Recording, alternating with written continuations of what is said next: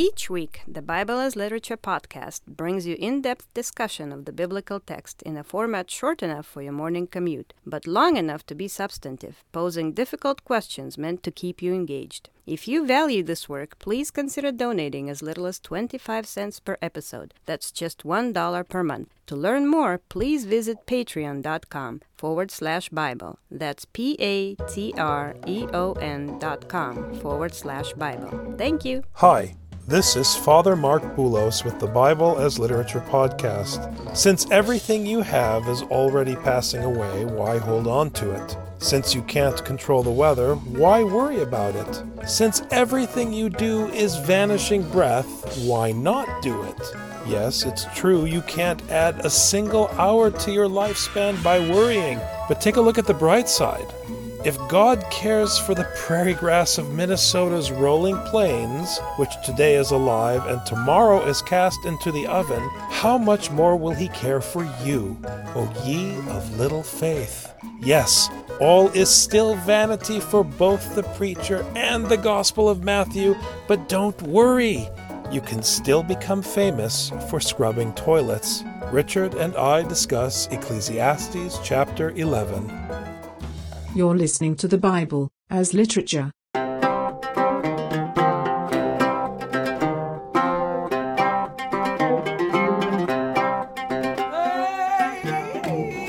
Hi, this is Father Mark Boulos. And this is Dr. Richard Benton. And you are listening to episode 81 of the Bible as Literature podcast. Richard, I received feedback from some of our listeners that Ecclesiastes is dragging on and they want to know when we're going to put them out of their misery.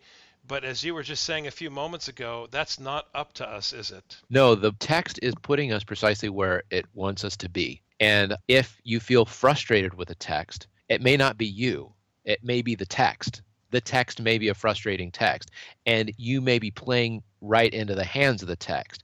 It's trying to manipulate you and put you in a certain position, and this is where we're left. We're left understanding that life is vanity. All right, I get it. All right, I get there's no hope. Okay, fine, there's nothing to hope for. This is really a buzzkill. I wish we could do something with this that would make me feel a little bit better. We're on chapter 11, so if anyone wants to know how long it's going to take for Ecclesiastes to put us out of our misery once and for all, my suggestion is pick up a Bible and find out how many chapters are left. We're not going to tell you on the show. If you can't find Ecclesiastes in the Bible, consider this your test or your exam for episode 81 of our podcast. So I do think that the text is putting you in a particular frame of mind. It's beating you down, and we've talked about this. And I think its objective, like so many stories in the Bible, is to put you in the frame of mind that the human being finds himself in when he's dying. When I think about the attitude of generosity that chapter 11 seems to be cultivating, it actually reminds me again of my own father's death, which is what set us off on this series on the podcast. And what I remember about his death is this overwhelming sense of generosity and gratitude.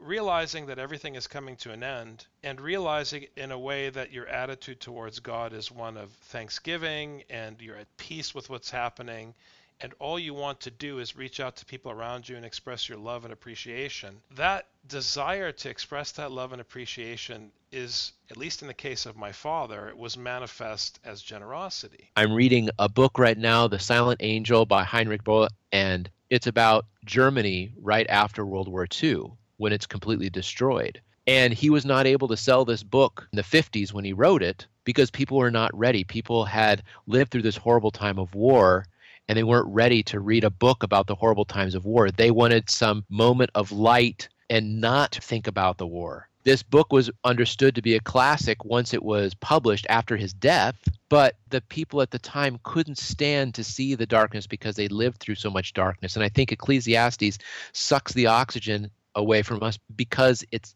always confronting us with the darkness and the light of life all the time in whatever situation we're in. I think this question of generosity that is blind to one's attitude toward the other, just generosity for generosity's sake, I think it's a question that we face all of the time in Minnesota when we stop at exit ramps in the cities. In different areas of the U.S., the homeless have different accepted norms for approaching people for donations. And in Minnesota, in the Twin Cities area, typically a homeless person will stand at a freeway exit with a sign. And each time you pull up to that exit and you're in the uncomfortable position of being in the left lane at a red light, you have to decide whether to reach into your pocket and give money to that person. And I think that's a very difficult burden emotionally and psychologically. People struggle with the feeling of shame. And one of the ways people alleviate that shame is by telling themselves stories about how that person doesn't want to work, or they're just going to use the money for drugs or whatever. But I think the attitude about generosity in chapter 11 of this text foregoes all of that, because it's brought you to this point where all of your reasonings and all of your schemings and all of your justifications are all vanity. So at the end of the day, you have money. This person is asking for money. What does it matter why they're asking? Just give. It's a beautiful biblical impulse. I heard a talk one time by the head of a men's shelter in Wisconsin, and one of the students asked him, when you see someone who is asking for money, do you give or do you not give? And this man, who himself was homeless at one point, said, look, you can either give or not give. Just don't have any expectations of them. Just give completely or don't give at all. Don't give in order to manipulate this person or the universe in one direction or the other, but give just because it's time to give, like we were saying before. When it's time to work, when it's time to do, you just do 100%, and then you let it go. And when it's time to eat, when it's time to drink, you eat and you drink, and you make it very simple. Cast thy bread, in verse 1, cast thy bread upon the waters, for thou shalt find it after many days. I think that's what we were just talking about. You pull up to that red light, you're in the left lane, you've got bread, someone else is saying they're hungry. Just give them some bread. I can see where some people really feel like chapter 1 expresses a similar attitude to that of the tradition or the teaching of karma in Buddhism. You send this generosity out into the world, you cast your bread upon the waters, it will find you after some time, so just give it away. It puts you in the position not just of giver, but as a potential receiver. If we saw that person on the side of the road not as a needy person, but as me, my child, my mother. Well, my mother, she's a, middle class, upper middle class woman. She's never going to be on the side of the road asking for food, asking for money. I've got a good job. I'm in a good position. I would never see myself as that person. I need to give to those people. But in this verse, it says, you may find it after many days. You're not guaranteed to be in the position you're in for the rest of your life. You yourself may be on the side of the road. And maybe the generosity you show one day may be returned to you when you need it. I don't think verse 1 is saying give so that you can get back. It's not talking about reciprocity. Reciprocity is a form of selfishness. I think you give with no expectation of getting anything in return. The preacher is saying you put something out into the world, it comes back to you in one form or another, but it's not a one-for-one contractual scenario. It's more about letting go and trusting that if God adorns and takes care of the lilies of the field, why wouldn't he take care of you in the end? What are you worried about? That's the mentality of verse 1. It's kind of a carefree giving into life because all is vanity anyways. You're passing away. You have no control. So what is it you're clinging to? Give a portion to 7, yea, even unto 8, for thou knowest not what evil shall be upon the earth. Just give it away. You don't know what's going to happen. Give it all away. What are you saving it for? Right. If the clouds be full of rain, they empty themselves upon the earth. If a tree falls toward the south or toward the north, and the place where the tree fell, there it shall be. You have no control over things. Things are what they are. And when is it going to rain? When it's time for rain. We can look at the weather forecast and see what the percent chance of rain is going to be. But if it rains, it rains. If it doesn't, it doesn't. Both of these verses are encouraging one to give up the illusion of control. I mean, he that observes the wind shall not sow, and he that regards the clouds shall not reap. This is the anti-fear verse.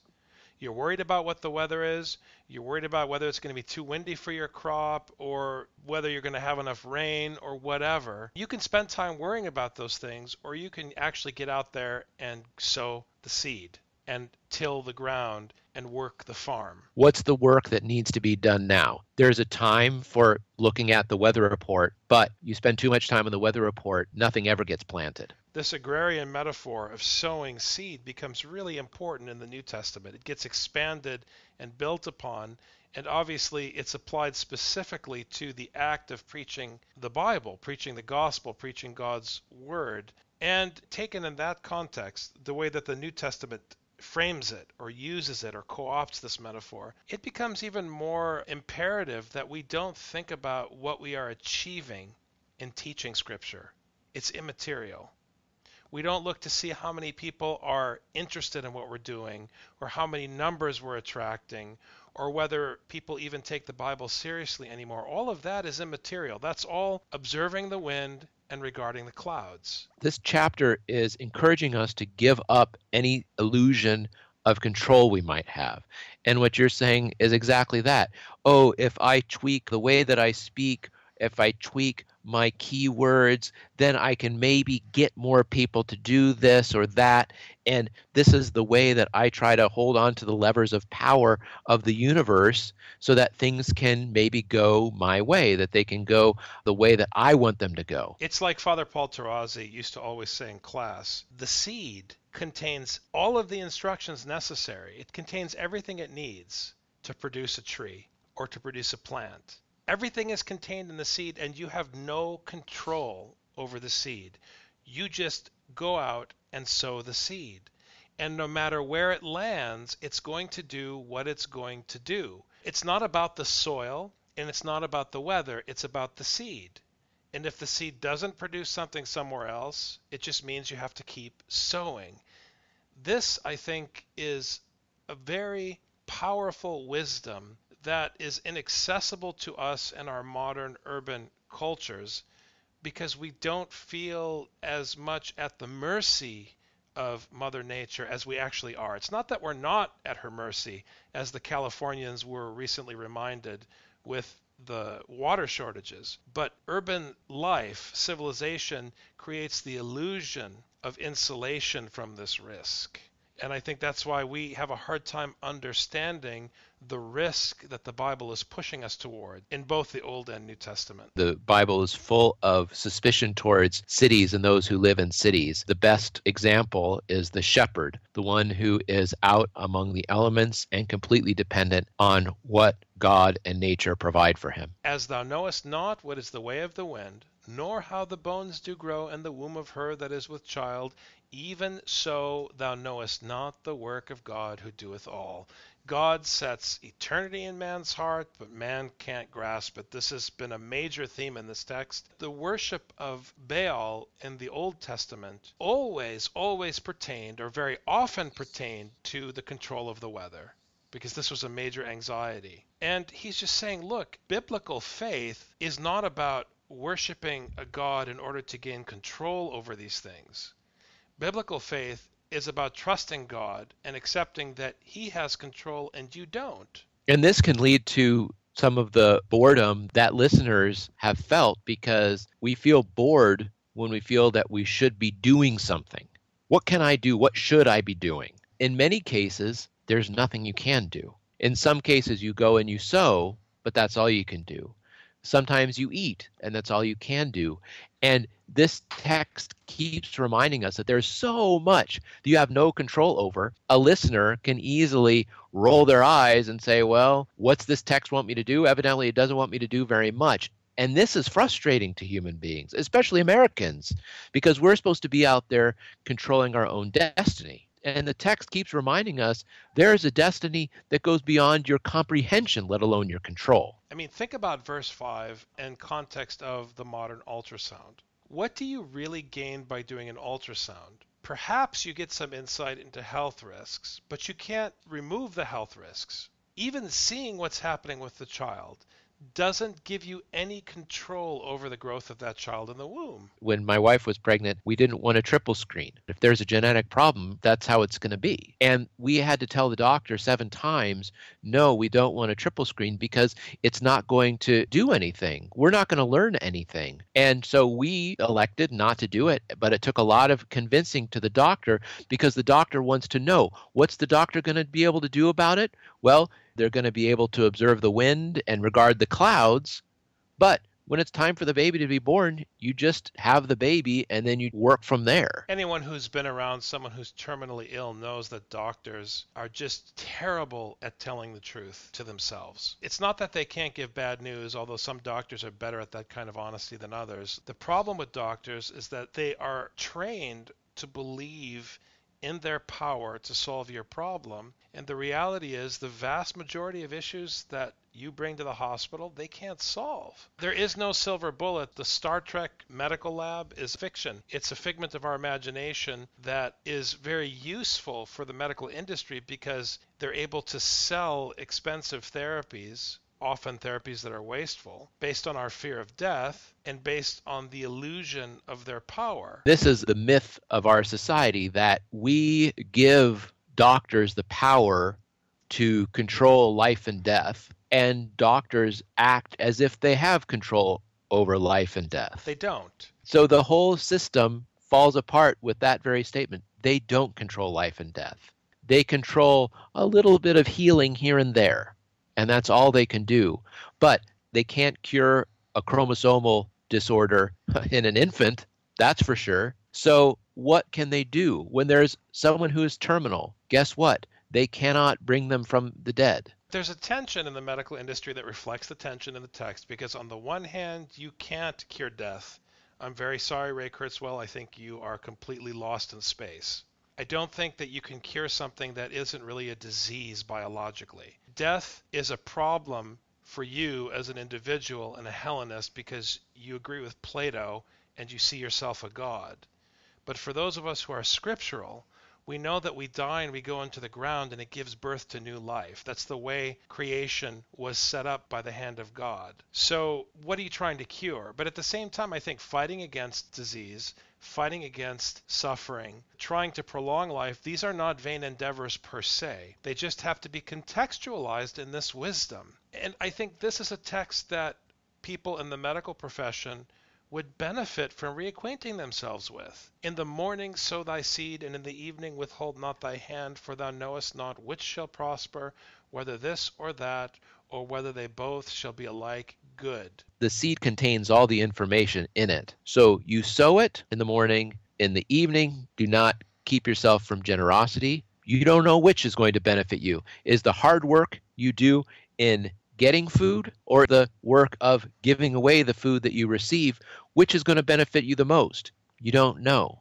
You go fishing in a place, you don't catch anything, you just move the boat along, you keep fishing. Go a little further out.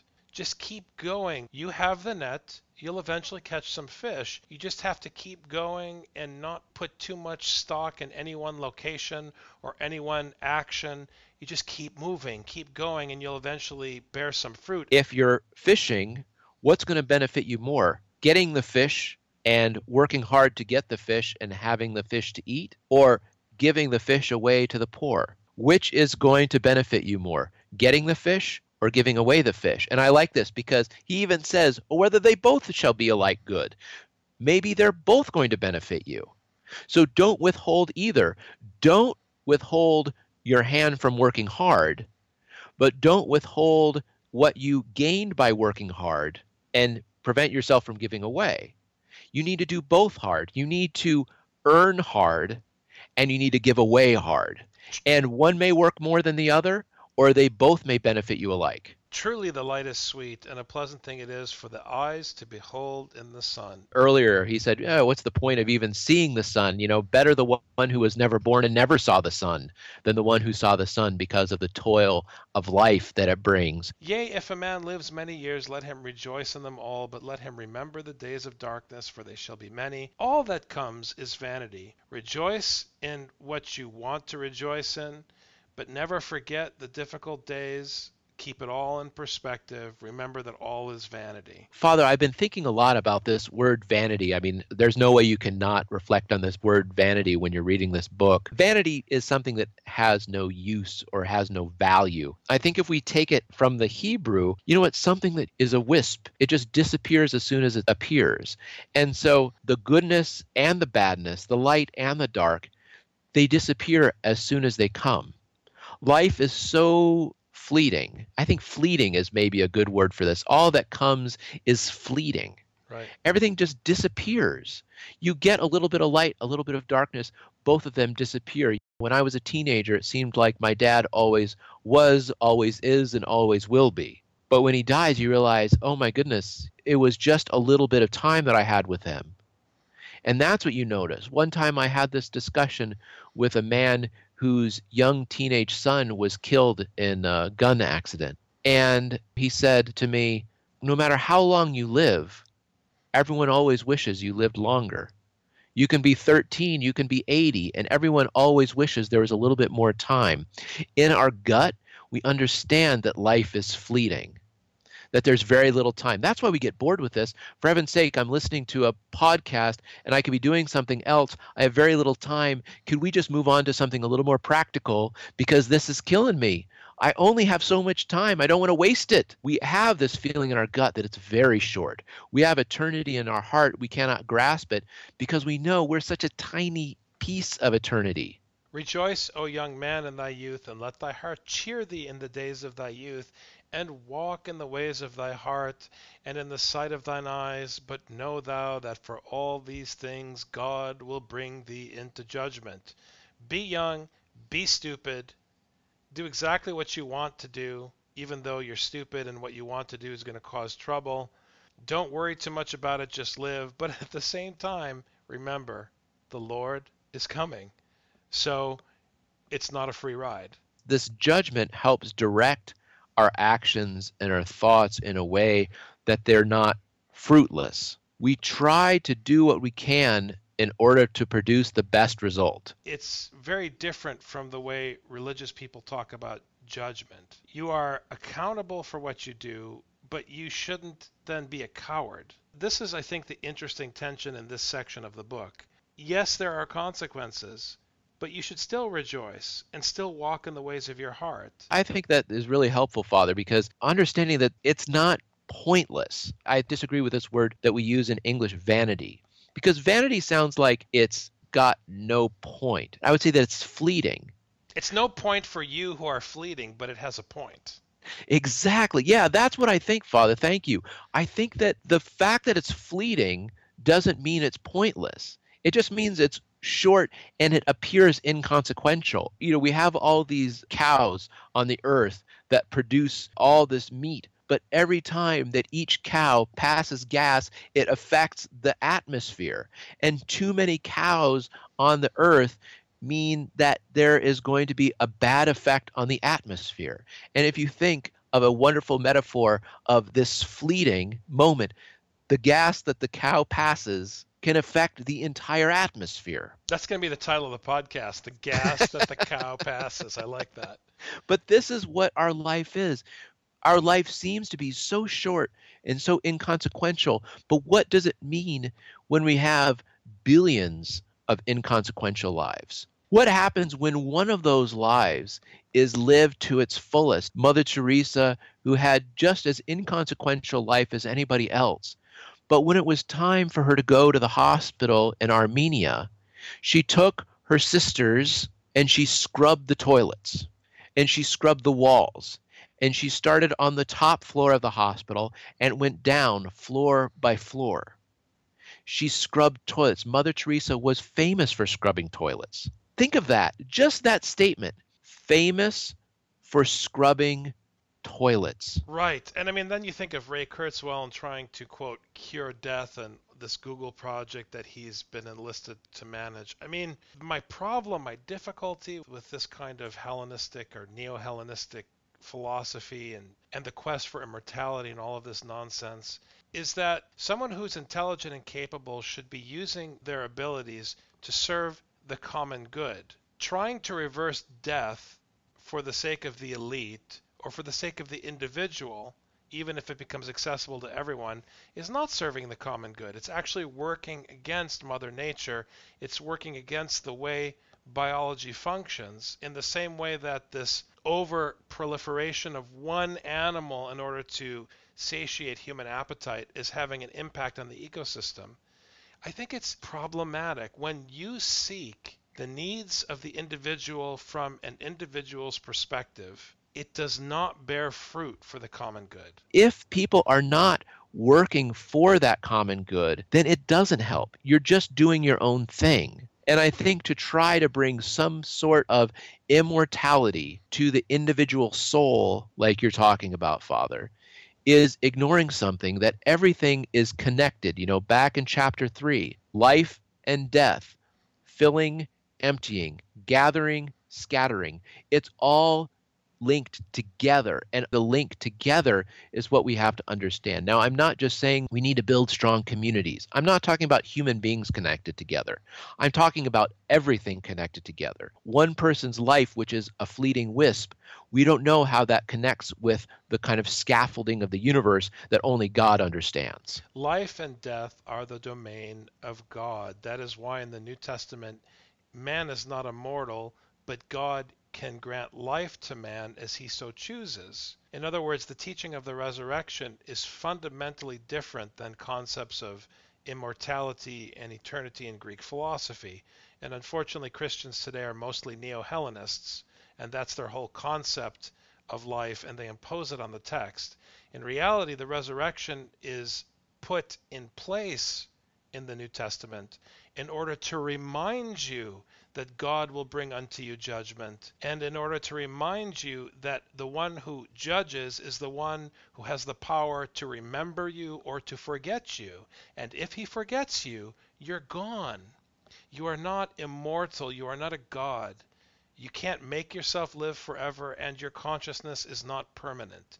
You are completely in the hands of the Father of Jesus Christ. This is what Paul is saying, and this is why the judgment is so important in the New Testament. And again, it reflects the wisdom of this text that we're reading now. Therefore, remove sorrow from thy heart, and put away evil from thy flesh, for youth and the dawn of life are vanity, are passing breath. Thanks very much, Dr. Benton. You have a great week. Thank you. You too, Father. Enjoy your vacation out there in the backwoods up north. Ah, yes, it's wonderful up here. Take care.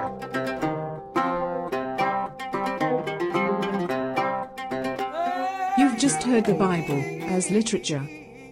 Thanks for listening. The Bible as Literature is a production of the Ephesus School Network.